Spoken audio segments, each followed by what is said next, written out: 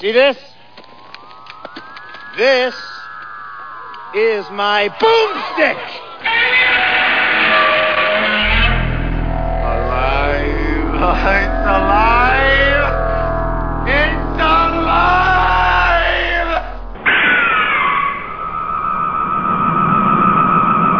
I got news for you, pal. You ain't leading but two things right now. Jack and shit. And Jack left town. I is too. I is. Hey, this is Slow Robot A Go-Go. Big show number 174. Damn. 174. Damn. Yeah. Damn, that's a lot of show. It's a lot of B-movie. Yeah. Review and more to come. And Emporium. Yeah, my name's Mao, with me as always. Dr. Morbius. From Parts Unknown. And if you're tuning in for the first time, where have you been all our lives? This is Slow Robot A Go-Go, the show dedicated to B through Z grade movies and other and other things, and other lies. And other stupidity. And other stupidities, yeah. All right. What'd you watch this week? Anything good? I did watch something, and it was interesting. I can't say it was... it's kind of hard to say, because I really wanted this to be good, but it was okay. It was a documentary about Steve Marriott. Do you know who Steve Marriott is? No, who is that? He's a musician. He was in a band from the 60s called the Small Faces. He left the Small Faces... Small Faces? No, the Small Faces. The Small Faces. They were like a mod group from the 60s. I couldn't call them a mod group, but they came from the same area, kind of like The Who. They were the people, the mods, those guys from Quadrophenia were fans of the Faces, and they were fans of The Who or whatever. At any rate, they had a few hits, in the United States. They had a hit called Ichiku Park, which is kind of a trippy song. They were more popular in Britain, and then he left the band. Then Rod Stewart joined the Small Faces. They became Rod Stewart and the Faces, and then they became really popular. And Steve Marriott left, and he formed the band Humble Pie, and they kind of became pretty popular in the United States for a few years in the 70s and stuff like that. But it's an interesting story because he was a great singer. He's a little guy. They were like they called them the Small Faces because all of them were like 5'4", 5'3", But Marriott had like a humongous voice, a soulful, humongous voice or whatever, and he was one of the great British singers of the 60s and 70s or whatever. That's cool. And he was also a child actor. And they just talked to people that were with the band or whatever. Frampton was in Humble Pie, so they talked to Frampton and oh wow, that was his first. He was first band with some band called The Herd, but he became popular with the Humble Pie, and then he left, and the rest is his history. Peter Frampton. But they were a cool band, but it's like he's kind of an unsung hero, because Humble Pie, though they were popular in the 70s, very popular, they just didn't transcend, because unfortunately, in '90, Marriott died in a fire in his house. Fire? Yeah. Wow. Something happened in his house. He was either smoking in bed or passed out, and he was smoking, and the house caught fire, and he didn't get out alive. So what's the name of the documentary? Do you know? Oh, it's The Life and Times of Steve Marriott. It's on YouTube or whatever, yeah. But it's very good, and their music was the Small Faces music. Some of it was really, really, really good, but again, it didn't click here except for one song.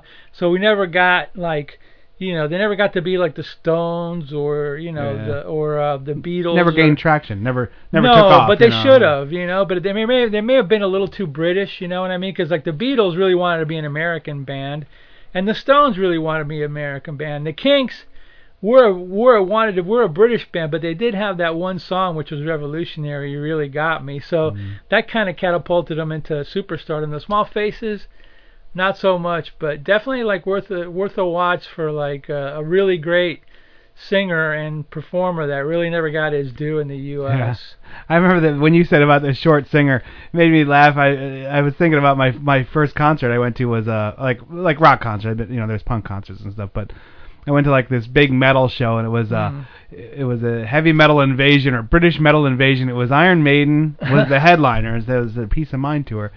But Fastway opened first. Oh yeah. And then the second one was Accept. Oh god. And that's because that wasn't that the German band? Or yeah, whatever? that little dude came Udo something. Yeah, right? But the dude was this little round guy, and he was like you're saying 5'2" or 5'3", with a big voice though. It was just because you're huh? You just look at this Did you ever go to a straight on rock concert that wasn't metal or punk, like a regular? Oh wait, I did see David Bowie and Tin Machine. Oh, that's cool. Yeah. And that's really cool. I saw the Tin Machine, and it was funny because we were we were in was it Philly? I think it was Philly. Yeah. We were the way I was sitting, you saw down the stage, but I was hard enough to the right that I saw behind the stage, and I was watching Bowie, like he'd come off stage in between an interlude to smoke a cigarette real quick, and he'd like actually put the cigarette on the amp. Or like on a box back there, and then he'd come back out and sing, and then he'd come back and finish the cigarette. It was really weird. Well, Tin Machine was kind of his punky band. Yeah. They're pretty good. They're pretty loud and abrasive or whatever, but yeah. So that was one I saw. That's a good one. But and I saw Three Dog Night. You did? You saw Three Dog Night? Yeah. What year? Like no, wait, or was it the other one? Damn it. What was the other one? Hold on. What goes up? Blood, Sweat and Tears. Blood, Sweat and Tears. That's what I saw. Sweat and Tears. Okay. I saw them. It was at like the Bethlehem Music Festival. They have this yearly music festival, and Three Dog Night was supposed to be there, but then they canceled, and that one came in. Oh, okay. That was in the 80s. That's cool. But not. Yeah. Mostly not. Mostly it's spinning wheels. Got to go round. Yeah. It's like Catch the painted pony on the ride or whatever. Other songs. Yeah, I'm screwing the words, but yeah. But those are like embedded in my brain. Yeah. You know? Yeah. Lucretia McGeevil. Yeah. Enough of that. Yeah. And on to your movies. All right. I did see one documentary. I have 3 movies I watched, but one of them I watched this week was a documentary called Heckler. Oh, God. And this is a very odd movie, or odd documentary. Story of my life. It was it was by Jamie Kennedy. I know. I remember him from Scream, right? Yeah, but he was like, he had a real axe to grind. Like, this is one of those, it's a documentary about how like, it starts off, and this is the weird thing, it starts off with the stand-up comedians and they're talking about hecklers. Yeah. The people standing up and making fun of them, and showing how different people deal with them, and how like they were doing a more personal approach of, like, from the comedian's point of view, saying how they're wrecking everything, like, how they wreck the flow, the joke that they've been trying to craft, and it was interesting. Then it shifted into film critics. Like, I could see that. And I could see that. And there was like these awkward scenes where Jamie Kennedy had the people that wrote the stuff in the room with him. He's like, why would you say I'm so that's horrible? Interesting. And it was interesting, but it was also like, I don't know, because he was I guess he was angry that Son of Mask was like just basically brutally torn apart, and I was like, all right. It was very interesting to watch because it did talk a lot about they talked about like blogs, and they talked about like what we do. I don't think, other than a few instances, we've been terribly harsh towards anybody. No, but there's been a few that were really bad. Because I could see that, because reviewers were, I don't know about nowadays, but back when I was like reading reviews, they were really rough. It's like when John Lennon died, this one reviewer called Robert Christgau, who did a lot of these, like, he was real snarky too, did a lot of, in Cream Magazine, a bunch of reviews. He wrote, they killed the wrong Beatle. I mean, really, Really? That's rough. Dude. That's how snarky these assholes got. You know what I mean? And then now it's even worse because I don't read reviews anymore. So I can go and put anything I want on my blog. It's just out there. There's no credentials. There's no. Well, you know what happened? From what I remember, back in the days when like sneak previews was on with Siskel and Ebert and all those, they would actually review movies. But it became, as the years went on, it became more like, instead of reviewing the movies, people talked about how much money the movie made, and that's how people gauged how the movie was good, if it made a lot of money. You know what I mean? Yeah. So it went from like criticism of movies to like, hey, that movie made like $200 million. Oh yeah, that's got to be good. I got to go see it. So it kind of went in a weird way. That's an interesting comment, a concept where he actually met the guys who ripped him and like got in their faces. Yeah.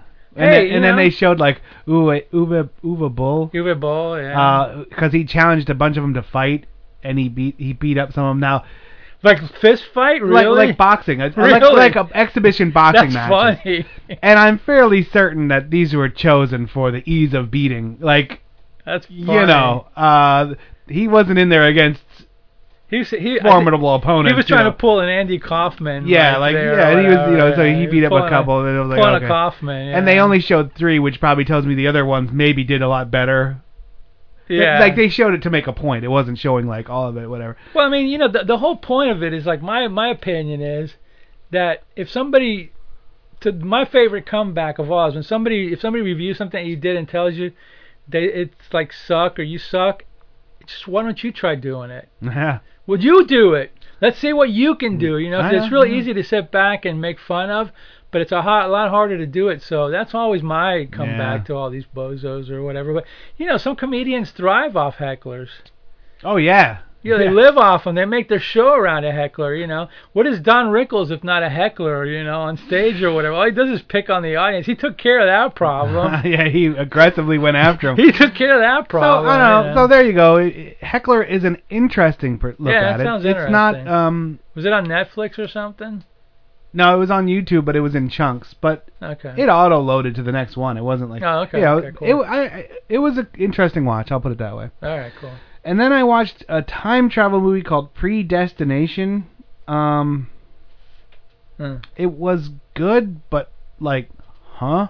Like, it was one of those that were like I couldn't get. Like, it was kind of like too upper level flash forwardy kind of a movie. Oh, where, back and forth in time. Yeah, and you're like, okay, so he sent him back to do this, but then he sent himself back to do himself. To do this thing, and you're like, oh, I don't know, okay. It was a good movie, but it kind of hurt my head. And then there was one that I watched, it was called Inherent Vice. This was like some runaway hit that people were like gushing over, and I didn't get it. Who's in it? Oh, not River, who's River? Joaquin Phoenix? Joaquin Phoenix, I think he's in it.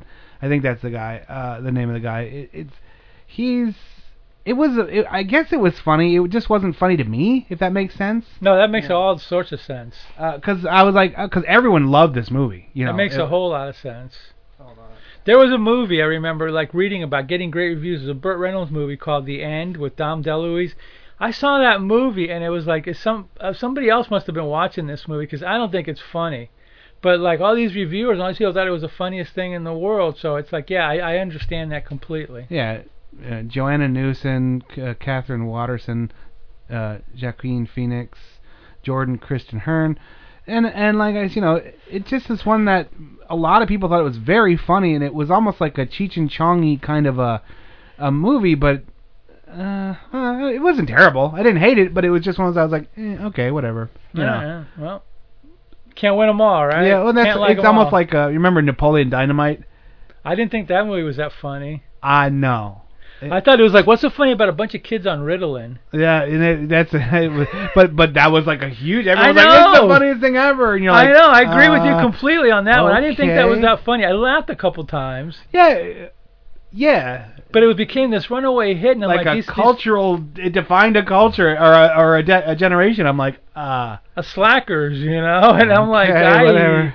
It's like don't think this is that funny. You know, I agree with you like 1,000% on that one. Yeah. All right, let's take a trailer break, and then we're gonna get into our movies du jour. And we're gonna eat some flesh. Wow, gross. That's a lovely accent you have. New Jersey? Austria. Austria? Well then, good day, mate. Let's put another shrimp on the barbie. It's hillbilly hookers and hot-headed truckers coming your way in Redneck County, where the sheriff is meaner than a junkyard dog. Boy, when I get my hands on your, I'm gonna put it under the jail. White lightning, wild women, and a couple of good old boys who got a plan to stick it to the man. They're boozing, brawling, and blasting their way across Redneck County with Alex Karras as Smokey. Redneck County, rated PG. Y'all ain't seen nothing yet.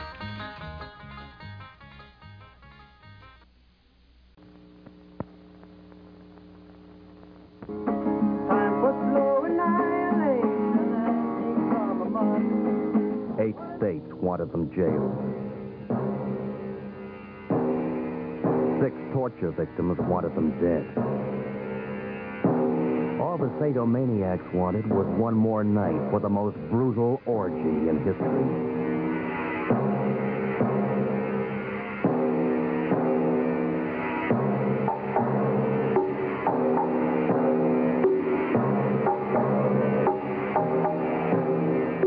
His name is Moon. He took a bunch of young kids and turned them into a cult of savage blood freaks.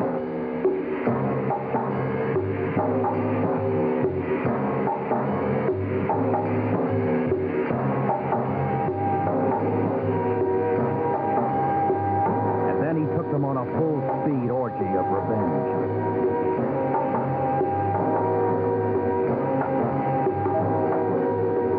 The sadomaniacs wanted to see what made the beautiful people tick, so they took them apart.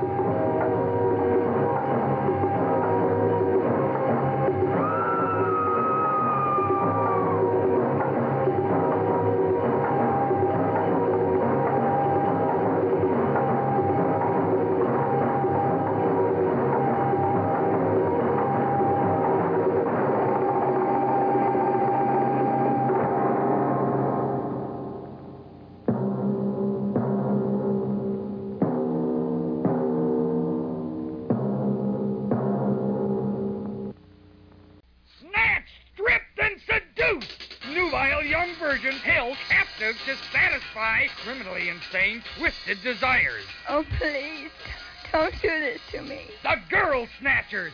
Cold, hard steel binding soft, warm flesh. Their chained bodies unleashing a torrent of desire. Remove these chains, and you'll see how much of a woman I am. Young girls turned from virgins to tramps by the terrifying secret of the Room of Chains. The Girl Snatchers. Rated R. Shit. That's a big pile of rocks. This week on Misogyny Theater. The Girl Snatchers, yeah. And the other one, the Thrill Murders. We're not Charles Manson. Wink. We're Charles Manson. Yeah. And then there was some hillbilly something around. Yeah, hillbilly love hippies or whatever. Sure, why not? It's the 70s. Hey, what are we doing this week, man? Let's do our first movie from the 60s, not the 70s, in black and white, called The Flesh Eater. Nice. We're going to dedicate most of our show to this one because my choice for this week, we'll review it in about 1.5 to 2 minutes. Well. 1 minute per hour of screen time, so 2 minutes. But coincidentally, both movies are about kind of the beach. Beaches? Yeah, beach. Beaches, yeah. The first one was shot... I think it was shot on Long Island Beach. That's what I read. Probably, so, yeah. What's the name of the first one?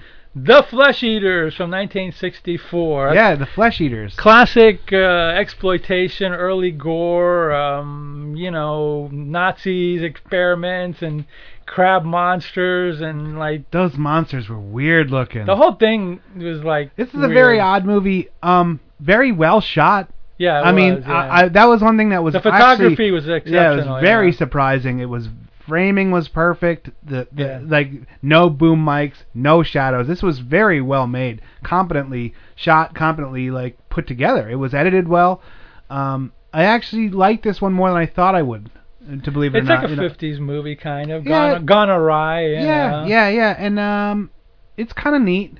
You know, like the theory of it, you could tell whoever wrote it knows how to form stories, knows how to move plots along. You know, there was some annoying little things here and there, but there was a lot of character exposition that was just padding. Yeah, and that one weird guy the hippie on the love boat guy. Yeah, that was a weird thing, but but so what? I mean, this is a celebration of B movie at its finest. You know, it's a good movie. It's a good story. And it's and a lot of monster kids remember this because they either saw it on a creature feature or here's a story that this is why I found out about this movie. I'd heard about it because it was on the cover of an early Famous Monsters magazine. It's a pretty gruesome cover of the guy, going like his face, rotting, and he's like right. Which the boat guy or the the boat guy? I think it's the boat guy they used on the cover. I'll send you the cover of it. Like that one that was coming to rescue him, right? That was a very strange attack of that stuff. It was like, the Go ahead, finish. Sorry. So. Yeah. So I mean, basically, it was like this movie. Yeah, I forgot what was talking about before. Oh no, you said the cover, like the cover the of why Famous you picked Monsters it. You and said all most that. people knew it. Yeah, from most that. of the monsters, because you remember this from the '60s. But here's the story. Here's why I remember it. Back in the '80s, a lot of these movies were not shown on TV anymore, or they kind of were, but not that often. I'd never seen this movie before. Splice down to splice down to splice down. But towards the end of these runs, the TV versions were really bad. Yeah, by the '80s, by the mid '80s, early '80s, they were already starting to get '80s movies and showing them on TV, and cable was getting big. So the local channels were still playing old stuff, but this was like really an obscure, semi-obscure movie or whatever. But anyway, this guy, we were talking at the comic shop where I was working at, and this guy said that he saw this movie when he was a kid at a theater in Jacksonville or something, and like he brought some friend with him, and after they saw the movie, they said, "Oh my God, don't ever tell your parents we saw this movie." And that's like, really? I gotta find this movie. And he's like, yeah, there was like some kind of Nazi experiment, and they're on the beach and this and that, and I'm like, huh. So I go to my like Psychotronic encyclopedia film. I'm looking around, looking around for like Nazi or beach or whatever, and I find this movie, Flesh Eaters, and I go, this plot sounds like the right plot. And I asked the guy, and he goes, no, I don't think that's it, but it might be. I don't remember the name of it. So somehow or another, I got a hold of the tape through some, gray market or whatever. Nefarious means. And then it was this movie. The guy goes, yeah, that is the movie. So, but apparently on TV, the footage where the women get put in the flesh-eating tank, that was edited. But I don't know if it went into theatrical. I don't know if that was added for R or X-rated theaters or whatever. I don't know what the origin of that scene was, but that's the story of the Flesh Eaters. Yeah, that for scene, me. Anyway. The scene you're talking about where they show nudity, that's tacked on at the end. Towards the end, one I watched, explaining himself. Oh, really? Like that, it shows him going into the drink, but you don't see anything. Right. Then, after the credits, that scene comes on. Okay. And it's just like at the end they show them. It's almost like unedited raw footage of them taping women, nude women jumping into the thing. Somewhere have a VHS where that footage was actually shot into the movies. That footage comes in. There's a scene like 2/3 of the movie where the doctor's explaining, and that's supposed to be right in there. Well, that's in there, but it's edited. Oh yeah. So no nudity. Oh yeah. I see what you mean. So that footage is in there. Then after the very credits, end, those are outtakes. Outtakes of the nudity. Those are the outtakes of the nudity. Yeah. And it's only to show the nudity. Yes. It's not like the outtakes are only there to say, look at these boobs here, look at this butt, and that's it. You're like, okay, weird. Yeah, this movie, the writer was a comic book writer for DC Comics. His name was Arnold Drake, one of my favorite comic book writers. He created the Doom Patrol, Challenges of the Unknown, wrote a lot of their humor comics like Jerry Lewis and Bob Hope comics. He's a great writer. The director of this movie, Jack Curtis, was a voice guy from radio and television, and he was the voice of Pops Racer and Speed Racer. Wow. He did voices on like a Marine Boy, Prince Planet. He did dubbing on Godzilla movies. He did a lot of this stuff. And like I was telling you before, this movie was partially financed because the wife of the director won like $70,000 on some game show. That's amazing. And they were like, "Hey, let's go make a movie," So they made this movie. And you talked about all the shots and all the photography. The movie, what I read was it was storyboarded by Arnold Drake, the writer. So that's why you kind of have all these nice shots, because he knew comic books, and he was able to actually visualize the shots, and the director just went by his storyboards. It was really neat. There were some good, interesting, point of view cameras and wide shots. Yeah, or whatever. It knew when it should be close up, and it knew when it should build some suspense or build some feeling, build some emotions by wider angles, odder angles, but nothing like, it wasn't like Joker vision or Riddler vision where it's on its side. But they didn't do that effect. Yeah, thank God. But it was a lot of that where you're like, okay, it really knew how to tell your eyes what to look at and what direction to go. Yeah. So that's, I always commend these movies when they are like that, because it's rare. This was the only movie that Jack Curtis ever directed too. Wow, must not have had a good experience with it. They got on the cover of Famous Monsters, but they must not have made a lot of money off it. Right. And the main actor, the Nazi guy, Martin Koslick, he was like, that guy was playing like 90 since the movies. 30s. Yeah, since the 30s he was doing like the evil German Nazi guy or whatever. Always he was the in evil Universal German. movies, the whole 9 yards. He was always the same. similar character or whatever. But he played his part. He did his made a few $100, I'm sure, good. a few grand or whatever. Yeah, he was good. Everybody else didn't do much in their careers. Yeah. From what I looked at on IMDb. A few movies here and there. There was a couple more annoying characters. Yeah, the drunken actress got on my nerves a little bit. Yeah. They're over. And the super hippie. Was like, love, man, and you're like, okay,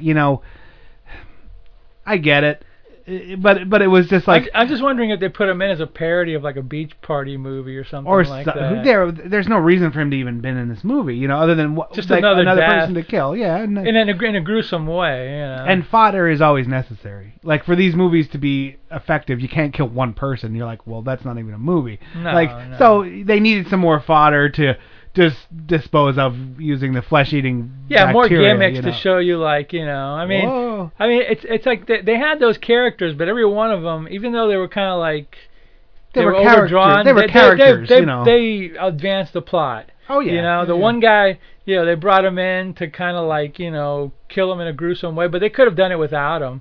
They could have had 3 people on the plane or 4 people on the plane that showed up there. But that's fine too, But it was another way to show like how the flesh-eating stuff was in the water or whatever too. The glowing water and the glowing sand. I guess the sand glowed because the water washed up on shore or whatever. Well, basically, this is a story about some crazed Nazi scientist on an island doing some experiments. Yeah, he's doing experiments to create a bioweapon. A bioweapon, yeah. And these were experiments that were started in Nazi Germany. And when he left, he brought him here, and he's basically trying to perfect this, and he wants to sell it to the highest bidder, which is whether it's the U.S., the Russians, the Chinese, or whoever. the Germans, which he says. Or the Germans. He says pointedly, if the Germans outbid you, then he'll get it. Yeah, right. Wink, wink. Yeah.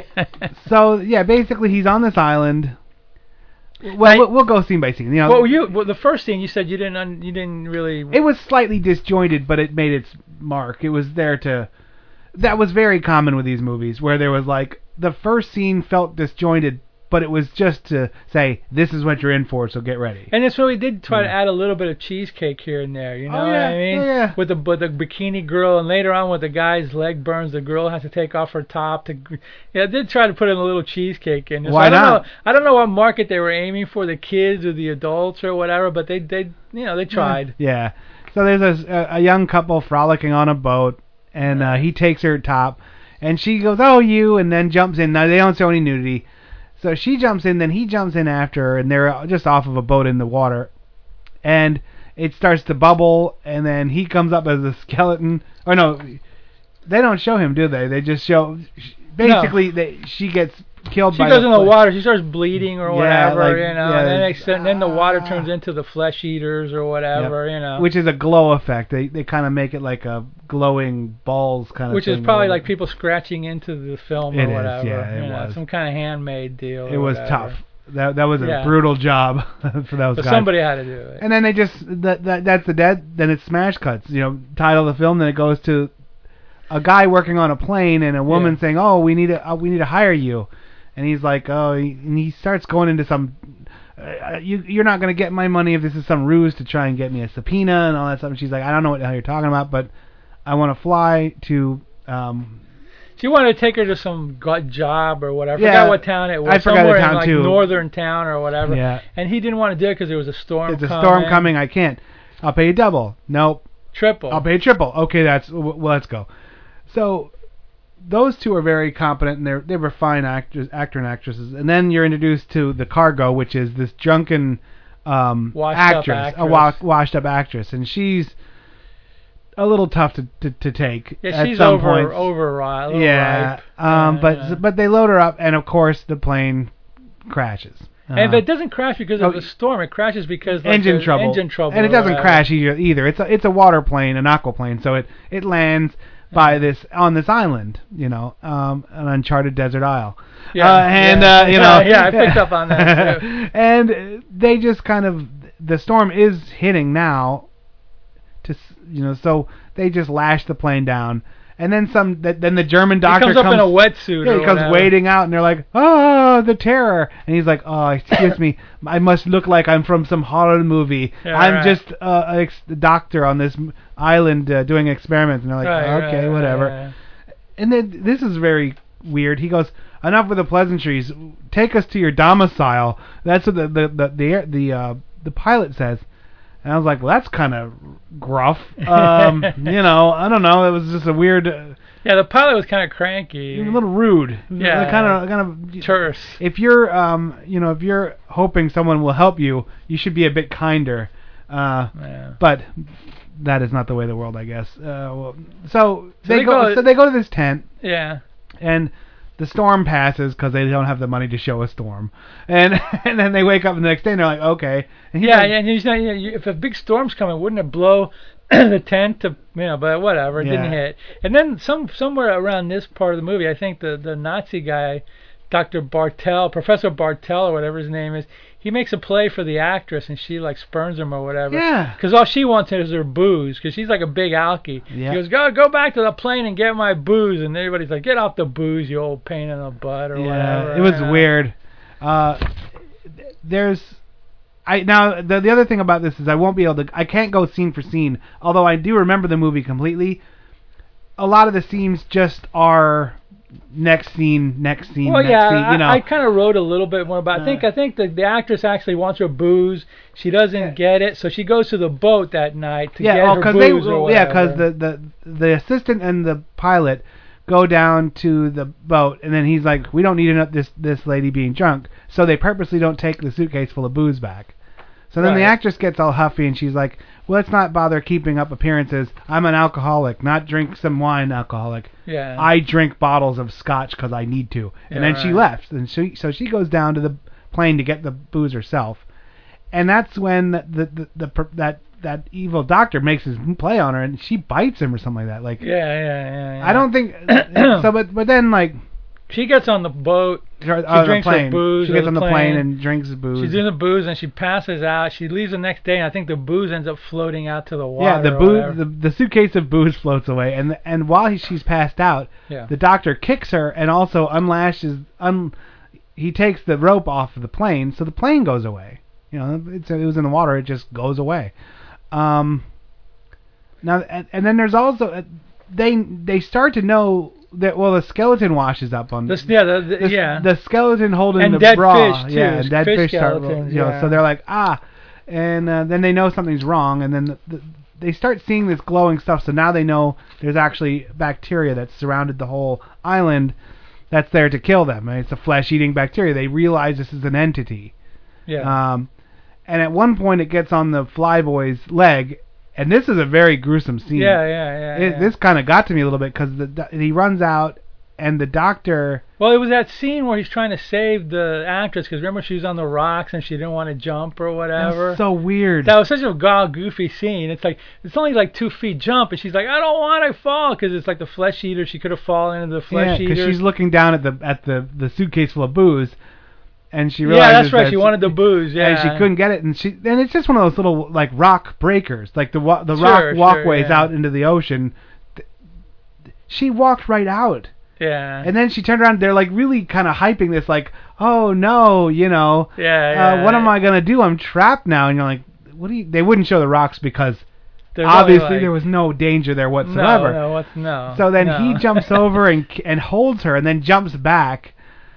And at one point he slips in and his leg goes into the water, and then the flesh-eating bacteria gets on him, and there's these 2 little nodules on his leg burning into him, and the German cuts them out with a knife, and you're like, and that was a pretty rough scene because you're watching somebody cut into a leg. Yeah, right. And then he says, "Give me your cigarette case," and he puts him in the cigarette case, and it burns through him, and the doctor drops him, and they devour the metal cigarette case. Yeah. And that's a scene, right, when the guy's like, when he works on his leg, he goes, I need some bandages, and the girl like takes off her shirt so she can show her like body. And you're like, I know what that was. Yeah, she was cute. Yeah, she was built. Yeah. And it was funny because one of the funniest things was this German professor he just like made these conclusions about what these things were and what happened so flippantly, like, they must have tasted flesh, now they will do everything until they get more flesh. You're like, how do you know they're just not acidic? How do you know, like, they just, maybe they eat metal and flesh? How do you know any of this stuff? Like, he would make these proclamations of fact, and you're like, how would you know that? Like, how would you, just, you know. And then around this time, that's when like they spot the guy on the raft, right? Around this time is when he shows up. He's got like a Victrola playing some rock and roll music on a raft, like so weird. It's the guy looks like Gilligan from Gilligan's Island. Yeah. He has like a what does the flag say? It's like, oh, love. He was all like peace and love guy. Or whatever. And he was just like he was a proto hippie or something. Yeah, it was just lashed together wood, and he has a Victrola like playing music, and he's dancing around, and he's like love, man, and the drunk actress is like, come in and save us, and then the other ones are like, no, go away, you're gonna get killed by these flesh-eating bacteria. Right, yeah. But he just comes in because whatever. And he does get like some on his leg or whatever, you know. Yeah, but nothing. But it doesn't again, bad do enough anything, or you know? whatever, you know. And then he's like the fourth or the fifth member now. You got you got the five, and they're on the island like, you know, drinking or whatever while the doc does experiments. And then like somewhere around this point, like they're saying that the professor goes, well, don't worry because there's going to be like somebody coming to twice a week. My supplies boat comes. So in. that'll take you back or whatever. So everybody's all happy or whatever, you know. And then like I think around this time too, the professor and the girl like walk off, and they discover that battery that he has. Yeah, because they're like, he says he was gonna go get supplies from behind the tent, and he's gone for 40 minutes, and they saw him walking over a dune when they went to get the suitcases for the supplies. Yeah. So they're like, okay, something's up with him, you know. And then they follow his trail, and then they see the large solar batteries, which are like whatever it was. Yeah. And then the doctor takes the ones because he picked up some of the flesh eaters, and he puts them into a tank, and he electrocutes them as a test. And he says, oh, this kills them. So what we're gonna do is we're gonna run a wire down to the ocean, and we're gonna fry them. And right after he fried him and stunned, or they said killed him, he starts a stopwatch. And you're like, well, that's odd. So he knows what he's doing. He's been doing these experiments the whole time.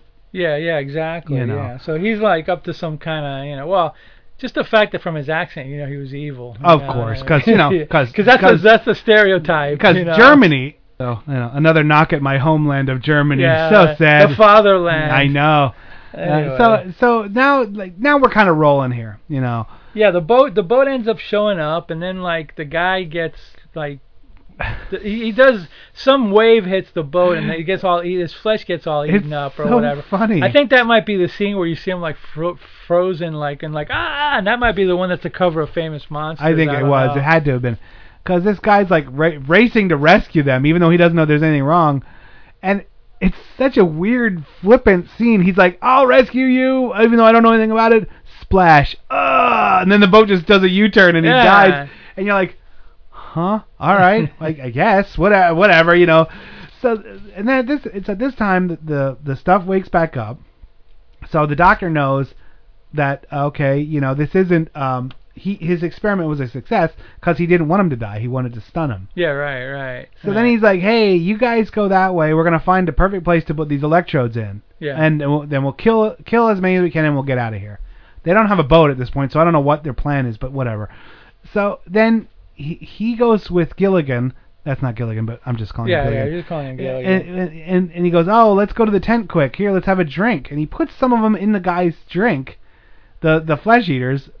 And then Gilligan lays down. He's like, I don't feel so good. And that's like that's the gore scene where you see like they're eating out of his, but it's like just done with a lot of black paint. But it's kind of a rough effect for 1963. It is a rough effect, and the doctor videotape or records it. Yeah, and you're like, that's weird. Yeah, you're going, why is he doing that? But there's a reason he's doing that. Yes, he twirls his evil mustache and he goes, for Germany, and he puts him on the raft. And he like ties up his hand for some reason under the mast, and he kicks him out, and he plays the recorders playing the guy screaming. Yeah, right. So to hide his murder, he goes, "Oh my God, look everyone!" and you can hear the screaming, and then he's dead, So he kind of makes it like the guy wanted to escape on his own and not help everybody. Yeah, and he got killed by this stuff, because then the tape runs out, and they're like, well, that's weird. He didn't seem that way, but okay. Yeah. And now it's down to just the 3 again. Now it's just the 2 girls, or no, the 4, the 2 girls and the 2 boys. Yeah, and then like the actress goes back to the tent, and she sees like something she discovers that it's alive. That the fleshy thing's alive, and it's uncovered up, but it's like growing or whatever. Yeah, and it's just this total like a tarp, and it just keeps getting bigger and bigger. It looks like the Blob. Yeah, exactly. It's very the Blob-ish, And then she's like trying to seduce the doctor now, because she wants to like see if she can get off the island. She's like, look, I can just go with the winning team. I don't really care who I'm with. So then she starts making out with him, and she's like, oh, and he's like, oh, let's go somewhere private to have sex. And then he stabs her in the back with his gigantic knife, and this thing is a pocket knife that's like huge. Yeah, right. So he stabs her, and then he leaves. And he buries her. Yeah, but he buries her. But the weird thing about he buries her, and as he's leaving, you see her hand kind of like pops out of a grave. Yeah. So I'm like, it's gruesome. But I mean, did he like not do the job correctly? Yeah, or whatever? Shallow grave. He was in a hurry. Yeah. So at this point, it's like she's not dead. Or maybe she's dead. I don't know. Well, we think she's dead, but And then, like, at this point, then also the pilot and the girl start questioning the doctor about these experiments or whatever. And then he pulls a gun on him. Yeah. And then he starts to tell him about the story of like, that he was a Nazi and blah blah blah. And this is I think where the scene originally was, where they cut to the scene where they put the women in the water. Because his exposition is like, oh, this is what we did in Germany, and this is really like an exposition gasm all over your head, because he's just like, oh yeah, he tells the whole story. So in this 1 minute and a half or so, yeah, he tells his story. It's the whole deal. And now he's like, and now Flyboy, that the truth. Now I must kill you, or whatever. Yeah, but first he's gonna shock him. First we gotta put electrodes in the water. And make the guy lay in him to see, and you're like, well, this is weird.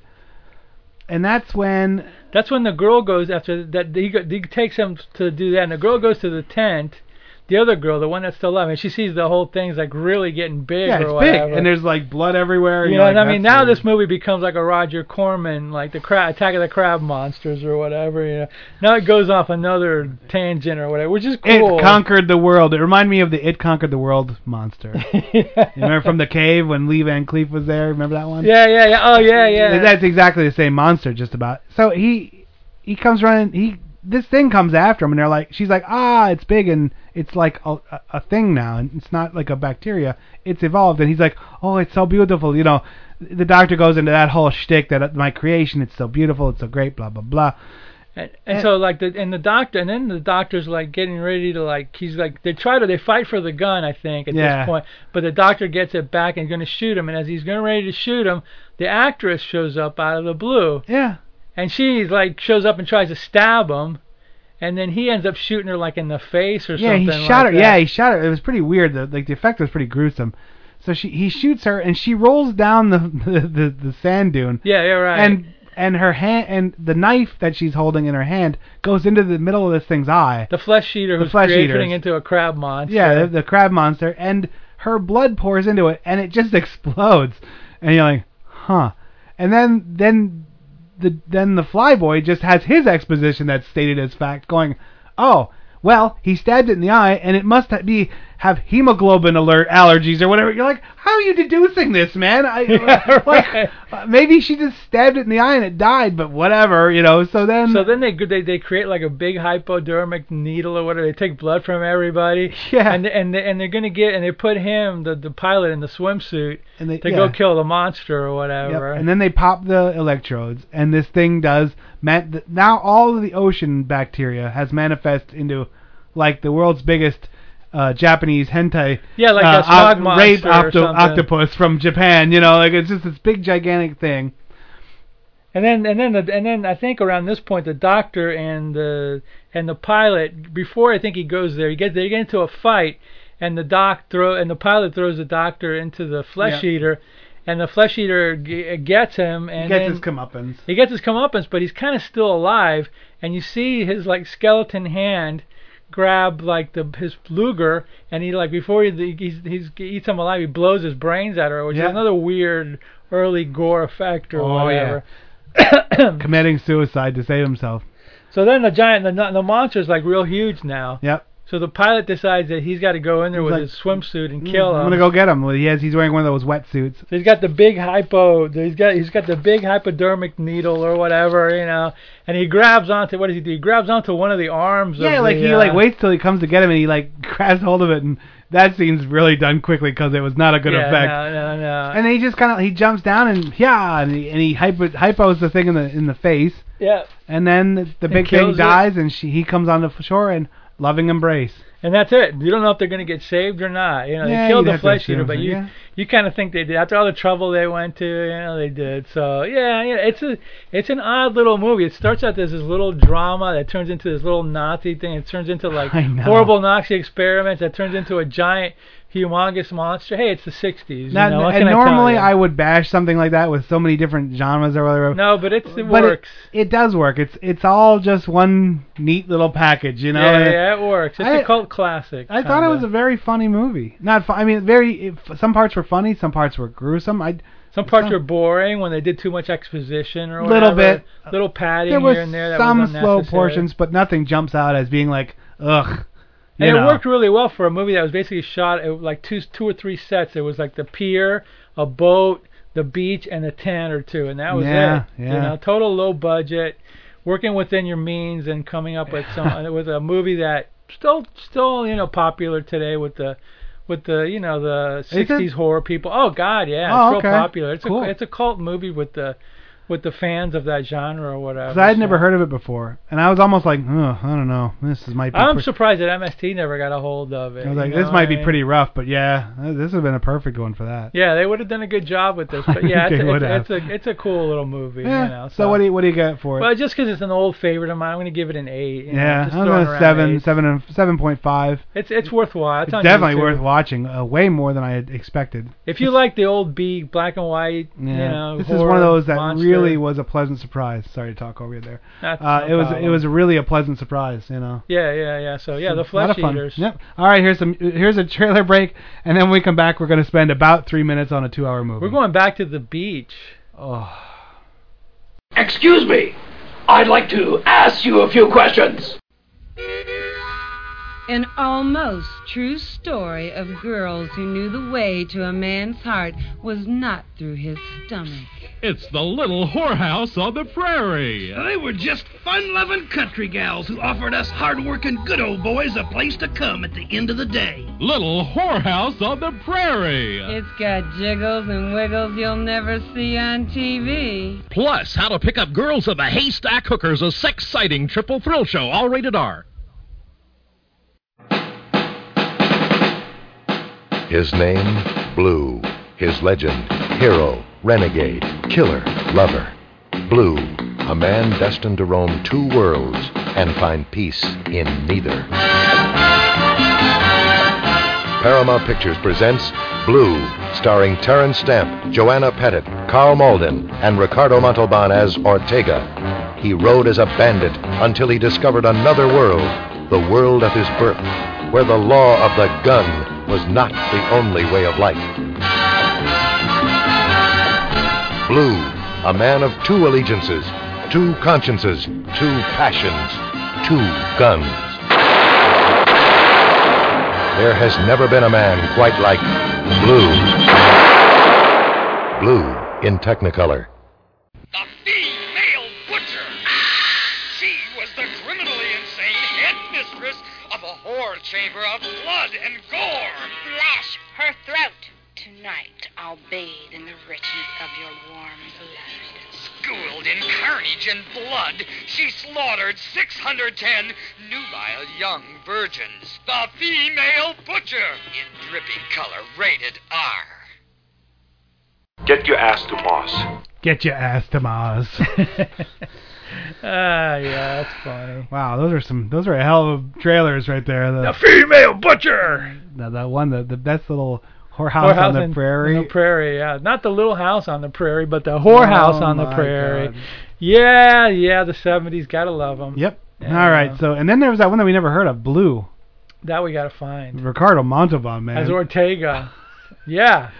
Mr. Rourke. No, as the Ortega, the taco magnate. Ortega was Ortega in Mono's Hands of Fate? Wasn't that his name? Ortega. Oh my God! Yeah, Ortega. Yeah, with the big thighs. Man, with the Earl Campbell thighs or whatever. Did you know the story about that? That dude got hurt by doing that, right? He became a junkie and died. No, yeah, really? Yep. He because the way he says it is he put on he made these prosthetics to make him walk that way. Which why? But whatever. And because of that, he was in so much excruciating pain, he started taking morphine, and then he became a junkie and died. Oh, man. And I was like, I don't think that was the stressor that made you a junkie, but I could be wrong. I don't know. No, I don't know if his name was Ortega. Ortega sounds like a name from a Steckler movie. Yeah, no, it wasn't. Yeah, it wasn't Ortega. Ortega was from a Steckler movie. It was for the incredibly strange creatures who died and stopped living and became mixed up zombies. Yes, those things are real. All right. Anyway. So the reason we only left 10 minutes is because this movie that I picked this week was a mess. I had a lot more expectations going in. It's what's it called? Psycho Beach Party. From 2000. From the year 2000. Yes. I saw this. It must have just popped up on YouTube, and I was like, well, that looks kind of interesting. And then I saw Thomas Gibson was in it. And I was like, I like Thomas Gibson. He's a good actor. Let's do that one. And I had mentioned to you that that I wanted to do Bikini Beach, and I think that's what it was, yeah. And I think I did that, just typed in beach party or whatever, yeah, And then the other coincidence was that, like, 2 or 3 weeks ago, my friend sent me like an email, and he said he had a link to the trailer for this movie. He goes, have you ever seen this? And I'm like, no, I haven't. I clicked on it, and I saw the trailer, and I was like, yeah, I don't know if I want to watch this. And then you like, yeah, I found my movie. But I go, well, I guess I am destined to watch this movie, This was a spoof movie on to spoof the beach party genre, which were spoofs already when you think about it. They were, and I think that's spoofs sometimes work and sometimes don't. Hot Shots Part 2 was a very funny spoof. The first, what was those horror ones? Obviously the big spoofs were Blazing Saddles, Airplane, Young Frankenstein, High Anxiety. Yeah, stuff like that. But there was those ones that were the scary movie. Those I never watched. The first one was very funny. It was from the Airplane guys. I think the first one or two actually were very funny, but like everything else, they just beat it to the ground. It became. Then they did High School Musical movie or whatever. So this one was a spoof on those, and I think that's one of the first problems is it's too obscure of a genre to pick on. The beach party movie genre it doesn't have that extensive of a catalog. Yes, they were around for a while. There are a bunch of them, but there wasn't like thousands of them. It's 20 maybe. That's what I'm saying. It's not part of the film lexicon of American society it was a genre, and they do like the guy tries to incorporate the guy/girl.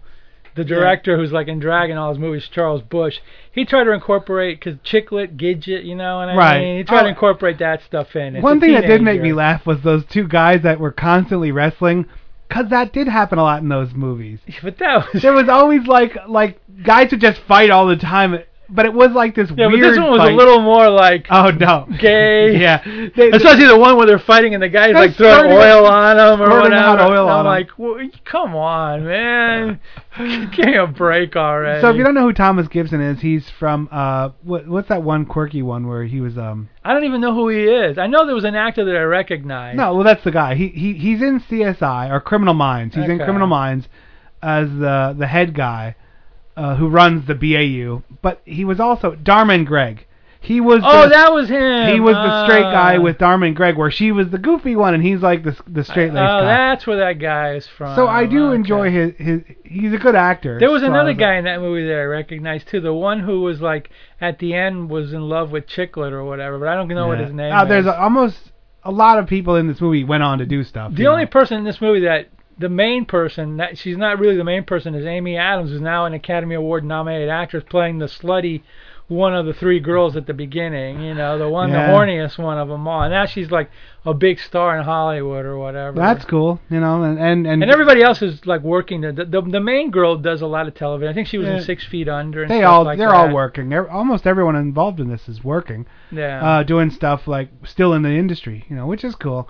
That's why I guess I went in with more higher expectations, But when I saw the trailer and I go, oh, okay, and I saw this was going to be like a quote-unquote campy movie. Campy has a lot of connotations to it. Then I read about the director, and I went, oh, this guy's like John Waters Jr. or whatever. And I wasn't wrong, because this really does kind of seem like a ersatz John Waters, like a Hairspray style movie or something like that, But this was also a Broadway play, so I guess it had some fame, or an off-Broadway play in New York, so it kind of had a built-in audience with it already. You could tell it was shot that way. And it's a low-budget movie, too, but it looks good, though. They shot it well. Yeah, but it was shot like a Broadway play. Very stagey. It was very stagey. It had very vibrant colors like that, like where things were done, and I mean, let's not go scene for scene with this one. I really don't want to. It's not really worth it. We'll just talk about it. If you're okay with that. No, that's perfectly fine with me. The spoof genre is very hit or miss. Extremely hit or miss. And that's I guess with comedies as well. Like we even talked about. Sometimes they just don't hit. There were parts that I laughed at. There was about 2 or 3 times when I laughed. There was and I cringed a few times in this movie too. There's a lot of cringe-worthy moments. The one thing, it was too long. Extremely. 2 hours at 1:55, way You're too like, long. wait a minute, man. If you're spoofing, you should be about an hour and 10 minutes. If you're spoofing beach parties, if you want to be true to what you're spoofing, hour 10 minutes, wrap it up. Yeah. Really. 90 minutes tops. Because it would do it did like the fake ending, then the fake ending, then the triple fake ending, and you're like, oh, come on, just don't. And they're spoofing these movies, throw your popcorn at it. They're spoofing these movies, but then I guess they tried at the end. But I was waiting for like in the beach party movies, Eric Von Zipper, the bikers or whatever. I'm waiting for the bikers. Okay, come on, you gotta, and no bikers in this movie. I'm like, come on, Eric dude. Von Zipper, that was... Yeah, I'm waiting for Harvey Lembeck or somebody to come in on motorcycle. They didn't even do that. I was like, come on. Yeah, because I'm sure that wasn't in the play, so I am a fan of beach movies, like that whole genre. Yeah, it's stupid. And the thing I like about those beach movies was the cool people that are in them. Yep. Because you're always going to get like a Vincent Price or Boris Karloff or something, or a Don Rickles in it. You're going to get some cameos. You're going to have no plot. No plot. The plot's to save somebody's dune buggy or keep the beach open. That's it. That's as far as it goes. The plot is usually the bad grown-ups, trying to screw over the young teenagers, and then the battle of the ages. Get your popcorn, sit down, and turn your brain off, and you're going to have a great time. Where this one was layer upon layer of convoluted plot line and stuff like that. And like gay humor and stuff like that. It was just like it really was like a imitation John Waters movie, and I was like, well, I don't like John Waters that much to begin with, and it's like this is kind of like a watered down, but I mean the people in it were good. The acting was good. Because what are you gonna do? Your acting is just your acting, and they always I know, especially Thomas Gibson was. I think all of his lines were trying to rhyme. Yeah. Which was like that they did that in that ICP movie, the Big Money Rustlers or Big Money Hustlers. That's tough to get. Oh yeah. That's tough to take when everything is supposed to rhyme and you're like, come on, And it's like maybe I took it wrong, but it seems like it wasn't. It was maybe I took it wrong. It seemed to me like it wasn't that it wasn't like. It was kind of putting the genre down a little bit, even though it was picking up on all the it wasn't a good spoof. It was kind of like a looking down. It wasn't spoof. Celebrating it. It was making fun of it. It was making fun of it. Yeah, and I take some of those are a celebration. A celebration of it. Yeah, and I mean he did take at the end. He did put a Wizard of Oz kind of deal with it or whatever. So I did like the ending. Because Mel Brooks. especially, Yeah. those are celebrations of the genre. Yeah. They are made to be funny. They're made to like make you almost miss some of the stuff that you're watching. You know, Young Frankenstein. Exactly. When you're done watching it, you're like, wow, that's awesome. And now, wow, I want to go back. This is more like ironic. Yeah, like a little bit. Yeah, like hipster ironic a little bit. You know. Do you think this was one of those movies that was made purposely to try to be a cult movie? Yes, that's another problem too. It was a play, though. It was a play, so it was trying to. You know, I think the movie was made by a guy who's like, you know. What's his sense of humor, maybe? That's his sense of humor, and he's always, and that's like he always likes to play. He likes to take up, you know, take off on 60s and that kind of like genre or whatever. Like he did another movie I think called like Die Mommy Die or something like that. So I guess he's playing off on the Joan Crawford, you know, thing or whatever. You know, all that camp, you know, water stuff or whatever. You know, but yeah, I mean, if you like that kind of stuff, I mean, you'll probably get enjoyment out of this movie. I just kind of like was left like, you know, there's a lot that I think they could have put in it that would have made it funnier and better, and they just kind of left it off the table because that's just the way it was written or whatever. Right, and the I mean, it's basically about some girl who's like wants to like, you know, to be cool, be a surfer, and then like, you know, the guy's on water, and then they find out that she's got like all these personalities. Yeah, so she was actually funny when she had that one personality, Anne Bowman or whatever, but then she went into some other woman, it was a black woman, go, child, you better watch that. It was kind of funny. Yeah. The acting was good. The thing that made me laugh the most was when they were pretending to be surfing. Oh yeah, that's straight out of the Beach Party. And that was because it was so just so funny. There were funny moments in this movie. There's no doubt about it, you know. But on the whole, I just didn't, you know, it didn't click with me, you know. It's worth watching, but a bit of a miss. So I mean, what are you gonna get? What would you give it? Wrapping it up. I'm just gonna give it like a 4 or something. Oh, okay, like see, I liked it a lot more than you. Then I was gonna say 5.5 or a 6. That's pretty high. Maybe a 5. I'm gonna go with a 5.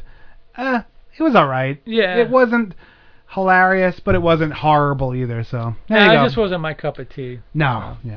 I think I expected too much out of it going into it. Well, it got good reviews. I mean, I was looking around for, and everything I read about it, everybody liked it. And I go, wow, I must have missed the boat on this one because it just didn't click with me. Because it was like I said, it's a spoof. I mean, I don't like love the spoof genre that much, but when it's done well, like Mel Brooks or Airplane, it's unbelievably funny, God. you know. But more than usually, it just misses the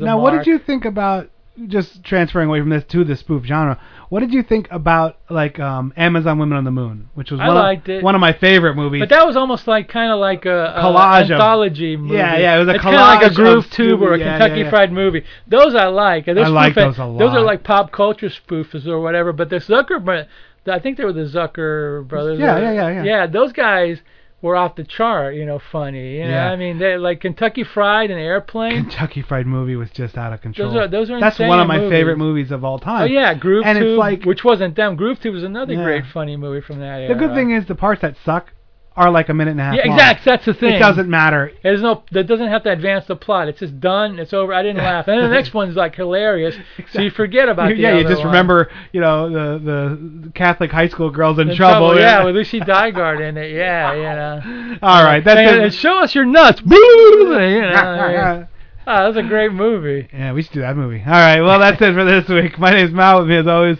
Dr. Morbius. We'll see you next week for more glorious B-movie action.